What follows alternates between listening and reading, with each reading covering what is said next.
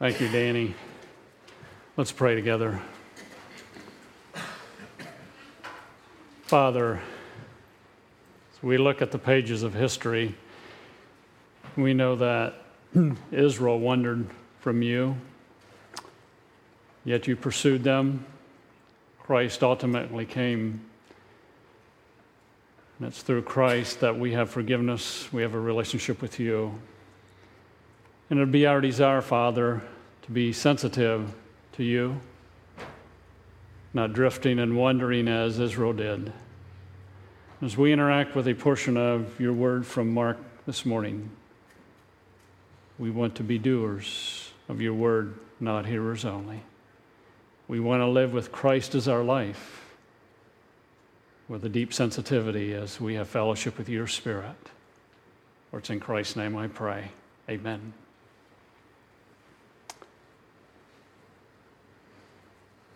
As you consider what is happening in our country, you probably have run across people that very, very strongly fight against God. They're trying to prove that He did not create. They're trying to prove that God is not alive. If you watch the movie God Is Not Dead, the same thing came out. A professor trying to rant and rave against and prove God is not. My question would be, why do people try to fight against and disprove someone, God, if He doesn't exist? There's no need to resist someone if He does not exist. The very fact that there's resistance indicates God does exist.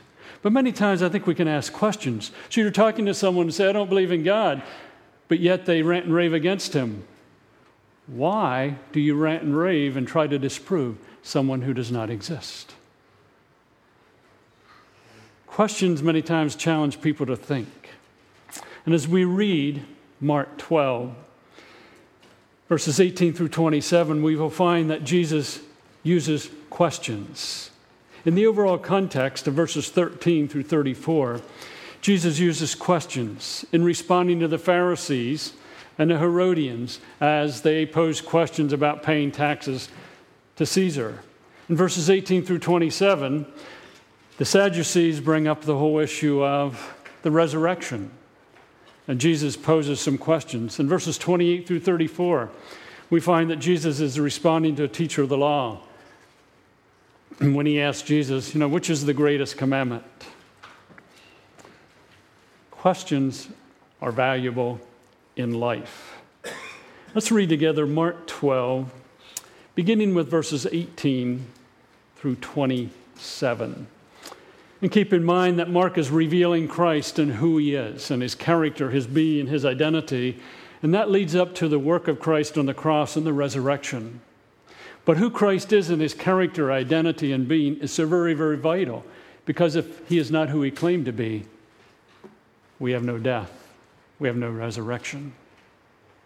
Mark 12, verse 18. Then the Sadducees, who say there is no resurrection, came to Him with a question.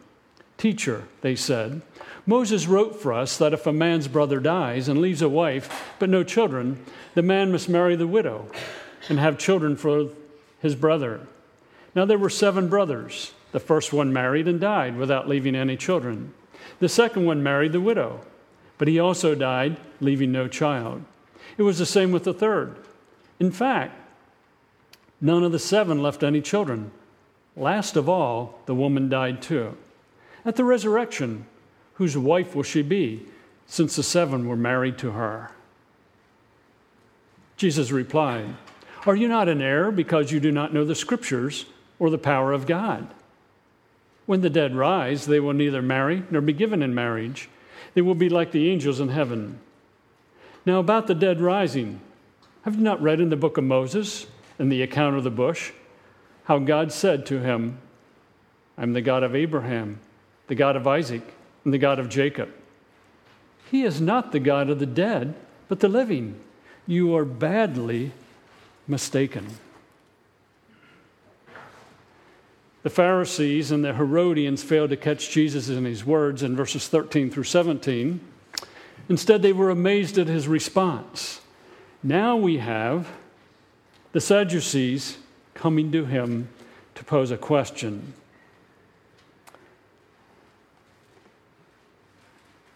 Again, with an intent to corner him, to catch him in his words. But they don't do very well at it either, just as the Pharisees and Herodians did not. This is the only account in the book of Mark, or the Gospel of Mark, where Jesus had an exclusive interview, if you want to call it that, with the Sadducees. Of the several parties and sects in Judaism in first century Palestine, Jewish life was basically dominated by the Sanhedrin. And the Pharisees and the Sadducees were involved in that. And these people, the Sadducees, were at odds with the Pharisees, going in different directions, but yet coming together to try to corner Jesus. The Pharisees believed in divine sovereignty. The Sadducees affirmed free will alone. The Pharisees believed in angels and demons. The Sadducees did not believe in angels and demons. The Pharisees accepted the Torah, first 5 books of the Old Testament, the writings and the prophets, and oral tradition. The Sadducees only accepted the first 5 books, the Torah of the Old Testament. The Pharisees affirmed the resurrection of the dead. The Sadducees denied the resurrection of the dead. And the differences between these two groups did not stop at doctrine. The Sadducees and the Pharisees differed on another point, on social and political matters. The Sadducees were primarily a clerical or nobility group associated with the priesthood. The Sadducees, like the priesthood, belonged to the highest social group of the Jewish society. They were men of wealth, marked with rank, to quote Josephus. The association of the Sadducees with the priesthood meant that their influence was focused on the temple and in operations associated with it. And this writer of Scripture says, then. Apparently, immediately after what happened with the Pharisees, the Sadducees came on the scene, and they say there's no resurrection. Keep in mind, they say there's no resurrection, but they ask a question about the resurrection. And on a lighter note, you know why the Sadducees are called Sadducees? They believe in no resurrection. That's why they're sad, you see.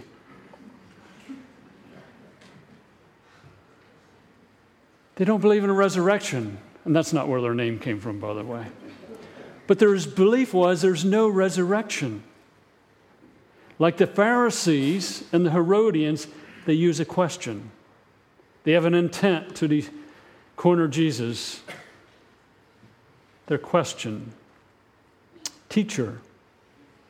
Moses wrote for us that if a man's brother dies and leaves a wife with no children, the man must marry the widow and have children for his brother. And then they go on to describe, and their question is, at the resurrection, whose wife will she be? Since the 7 were married to her. See, the Sadducees believed that at death, the soul perished along with the body. And hence there was no future rewards, there was no future punishment. And the doctrine of the resurrection is only vaguely referred to in the Old Testament, in Isaiah 26, Ezekiel 37, Daniel 12, Psalm 73, but it is there.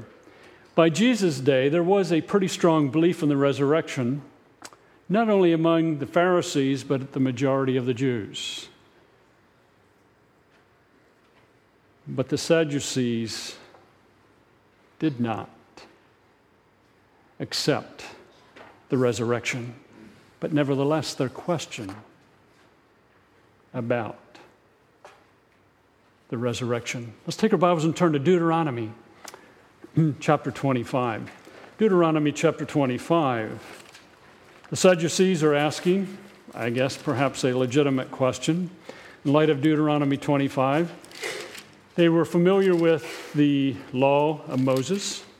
And in Deuteronomy 25 and verse 5, as the law of Moses is being discussed. Deuteronomy 25 and verse 5. If brothers are living together and one of them dies without a son, his widow must not marry outside the family. Her husband's brother shall take her and marry her and fulfill the duty of a brother-in-law. The first son she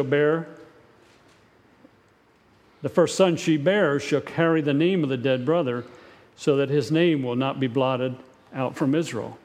However, if a man does not want to marry his brother's wife, she shall go to the elders at the town gate and say, my husband's brother refuses to carry out his brother's name in Israel. He will not fulfill the duty of a brother-in-law to me. Then the elders of the town shall summon him and talk to him. If he persists in saying, I do not want to marry her, his brother's widow shall go up to him in the presence of the elders, take off one of his sandals, spit in his face, and say, this is what is done to the man who will not build up his brother's family line. That man's line shall be known in Israel as the family of the unsandaled. So we find the Sadducees know the law. They're appealing to the law with their question.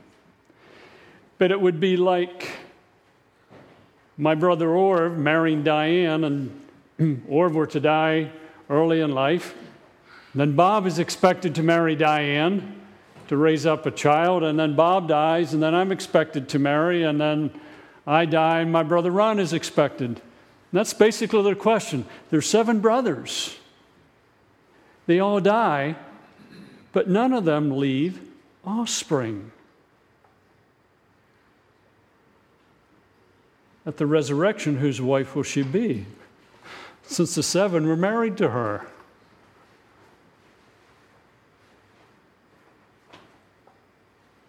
The Sadducees, in their question, thought they had a brilliant, clever trick designed to explode what they considered the superstition of life after death. In the minds of the Sadducees, simple wit and common sense are sufficient to reduce the idea of the resurrection to an absurdity. Their question is framed on the Pharisees and the rabbinical assumption that the world to come is essentially an extension of earthly conditions, including the married state, although under more glorious conditions. Marriage here, marriage there. That's the intent of the question of the Sadducees. The question, the Sadducees, is based on the assumption of monogamy rather than polygamy as a marriage ideal.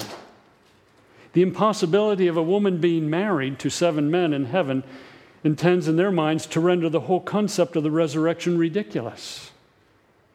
If Jesus were to accept the assumption that the life to come stands in unbroken continuity with the present, he would either have to argue on technical grounds, perhaps, that the first husband had the rights to the woman in heaven, or concede to the Sadducees.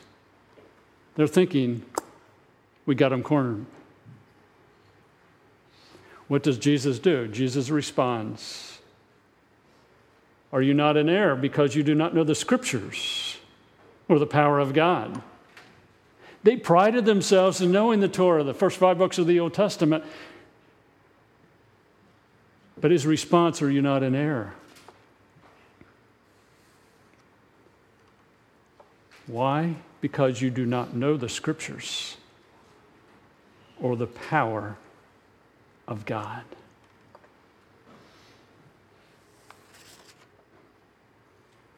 Religious people who thought they had a corner on the truth. You're in error. You're wandering off the track. You're being led astray. Why? Because you do not know the Scriptures and you don't know God. Almost all theological error can be traced to not knowing the Scriptures or not knowing the power of God. They were in error because, again, they didn't know the Scriptures and they did not know the power of God. Religious people not knowing Scripture and not knowing the power of God. Verse 25, when the dead rise, They will neither marry nor be given in marriage. They will be like the angels in heaven. Jesus just states a fact. This is the way it's going to be. Now about the dead rising. Have you not read in the book of Moses, in the account of the bush, how God said to him, I am the God of Abraham, the God of Isaac, and the God of Jacob. He is not the God of the dead, but the living.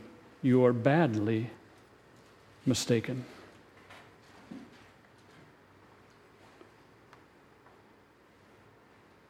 If you go back to Exodus chapter 3, when Moses is being called by God to lead the children of Israel out of Egypt, that God said, as he appeared to him, I'm the God of Abraham, the God of Isaac, and the God of Jacob. Now, does anyone know how much time there was between Abraham, Isaac, and Jacob and Moses?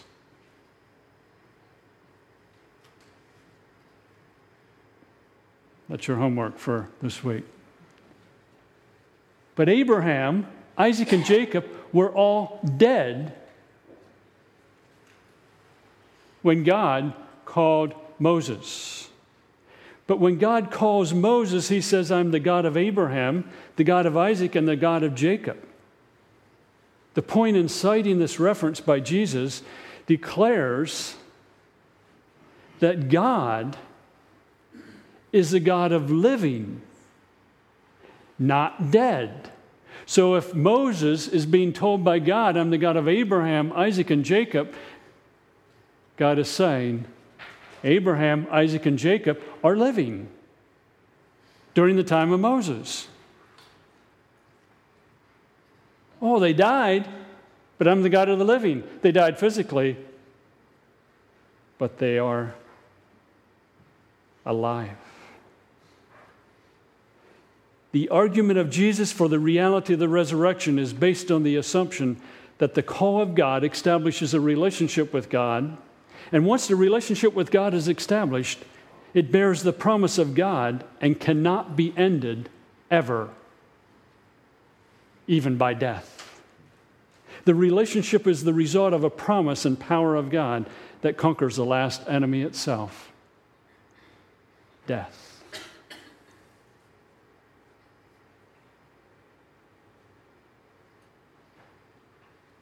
See, it would be like God saying, I'm the God of Ron Killian. And saying I'm the God of Ron Killian, he's saying Ron Killian is living, even though he is not here. I'm the God of Doris Sandow, saying that she is living, even though Doris passed away. I'm the God of Jan Shane, even though Jan died physically. God's still being the God of her because she's living. That's his point. I'm the God of the living. I'm not the God of the dead, in light of their question. And Jesus says then, in verse 27, you are badly mistaken. Badly mistaken means that you're way off base. It's like a plane landing in L.A., thinking they're landing in New York. They're really off base. And Jesus is saying, you Sadducees, you're just way off base. You don't know what you're talking about because you don't know the power of God and you don't know the Scriptures. If truth is to be asserted, its opposite must be denied. The belief of the Sadducees is contrary to and incompatible with the truth of God, and the only hope of correcting it, if it can be corrected, is not to ignore it, but to expose it. The ultimate answer to the Pharisees, however, is not the interpretation or even the authority of Jesus, but the life of Jesus. For the empty tomb will verify his teaching to the Sadducees. Jesus does not simply announce the resurrection. He is the resurrection.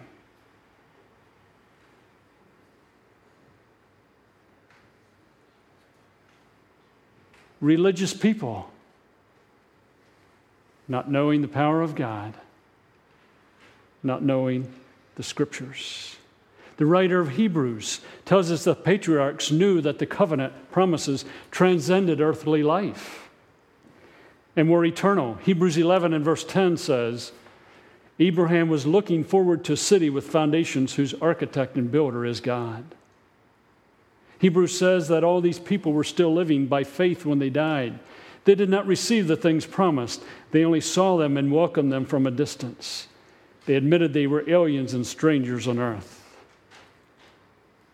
Verse 16 of Hebrews 11 says, instead, they were longing for a better country, a heavenly one. The eternal God does not covenant with creatures that live only 70 years and then go out like a candle. He covenants with people for eternity. The Sadducees didn't believe in a resurrection, but ask a question about a resurrection. And Jesus says, you're sadly mistaken. You're way off base. What's the point of this passage? The capstone. Going back to Mark 12 and verse 11. The capstone, Jesus, knows the law and is a God of the living. Stop and ponder that. The capstone, Jesus, the stone, or the builders rejected the stone, but Jesus has become the capstone. He knows the law. He knows Scripture. And He's the God of the living.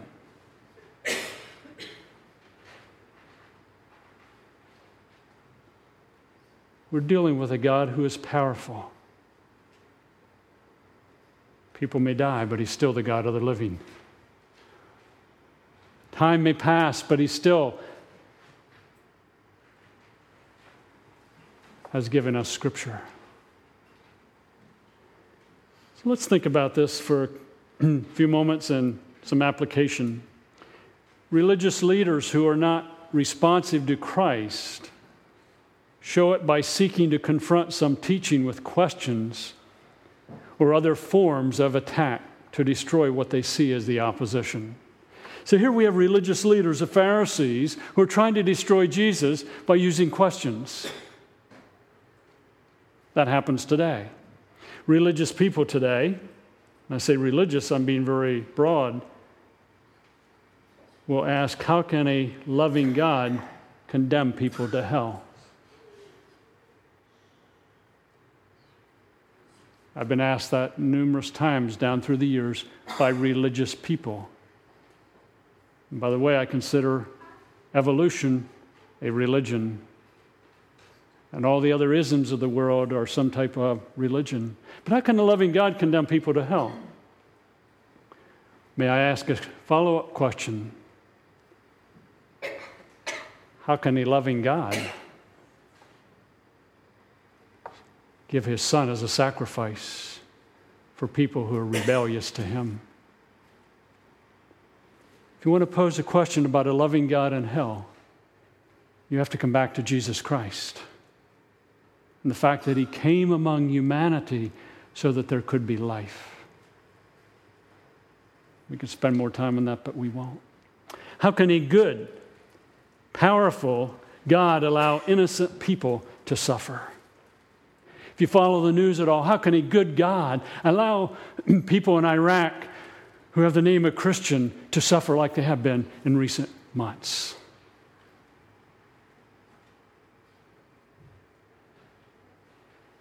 If He's good and if He's powerful, how can He allow innocent people to suffer? I'm not going to give a detailed answer to that, but I think we generally forget Genesis 2 and 3.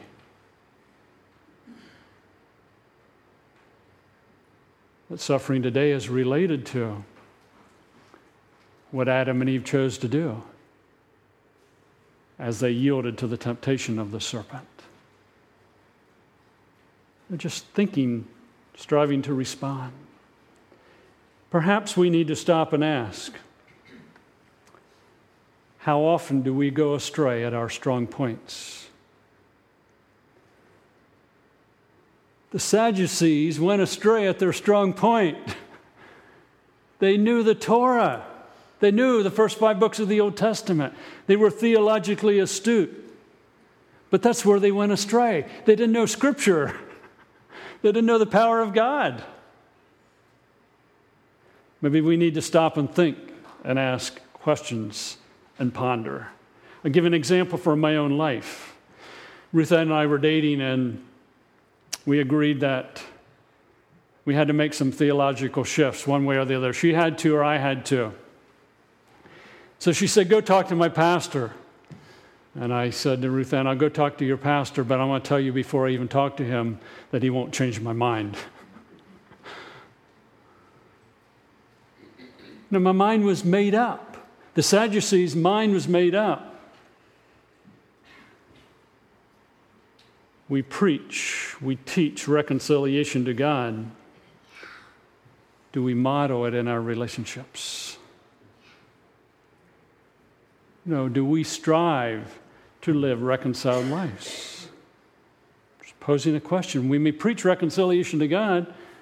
Do we try to model that in our relationships? So someone says, Pastor Dan, how you doing? I say, pretty good. How's your wife doing? Oh, she's not doing very good. Why is she not doing very good? Well, she didn't treat me very well. And I've been angry at her. Well, how long have you been upset at her? Oh, probably a couple of years now. But yet you claim to be reconciled to God? And you're not willing to seek to be reconciled? Well, she's just an old stubborn woman.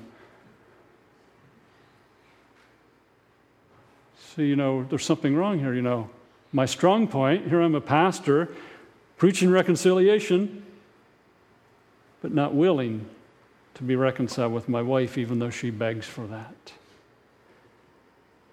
Another example, we claim Scripture is our standard, but do we obey?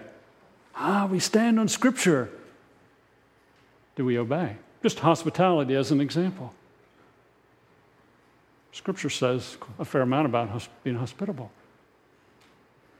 See, we can pick and choose. We can go astray in our strong point. We claim salvation is by Christ alone. But how much due and effort do we teach? If salvation is by Christ and Christ alone, how much of our teaching tells people what to do to be a good Christian?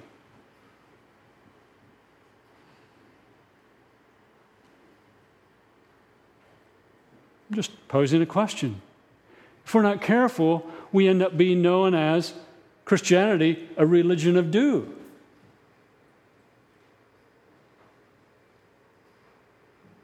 What do I have to do to be a good Christian?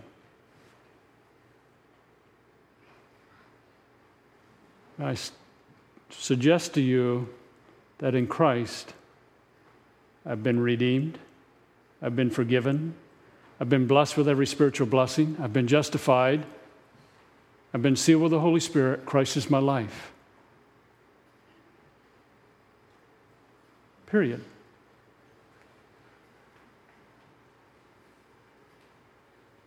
Well, Pastor, you have to be doing.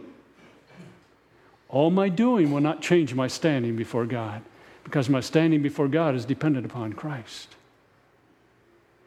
See, living in sensitivity to what we have in Christ is a response to Christ. See, Christ came to give himself.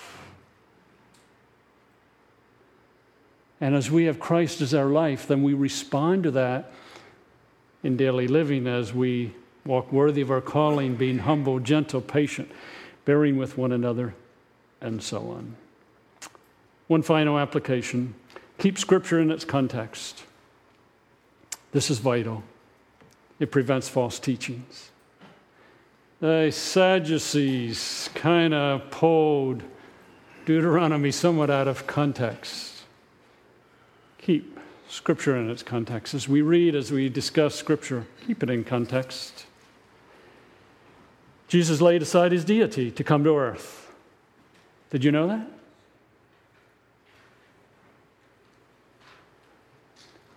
I remember talking to people who've come to our door over the years quite often. Jesus laid aside his deity to come to this earth. He was just a man. I say you need to read Philippians 2, 9 through 11 also, where he was highly exalted.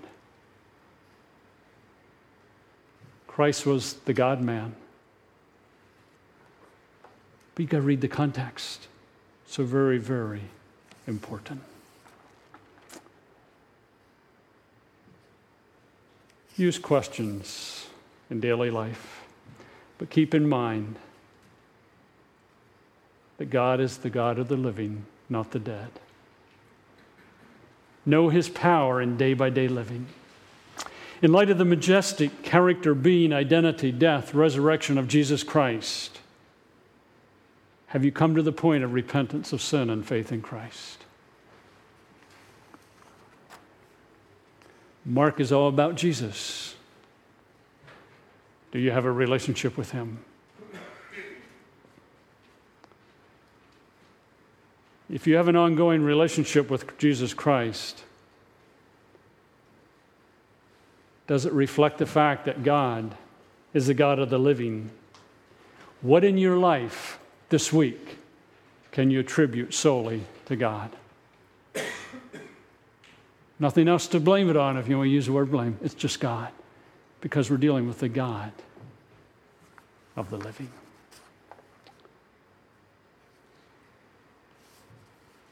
All that we have discussed about Christ this morning was demonstrated as a reality through the cross and through the resurrection. I invite you to take your hymnals and turn to 247 as Travis comes to lead us.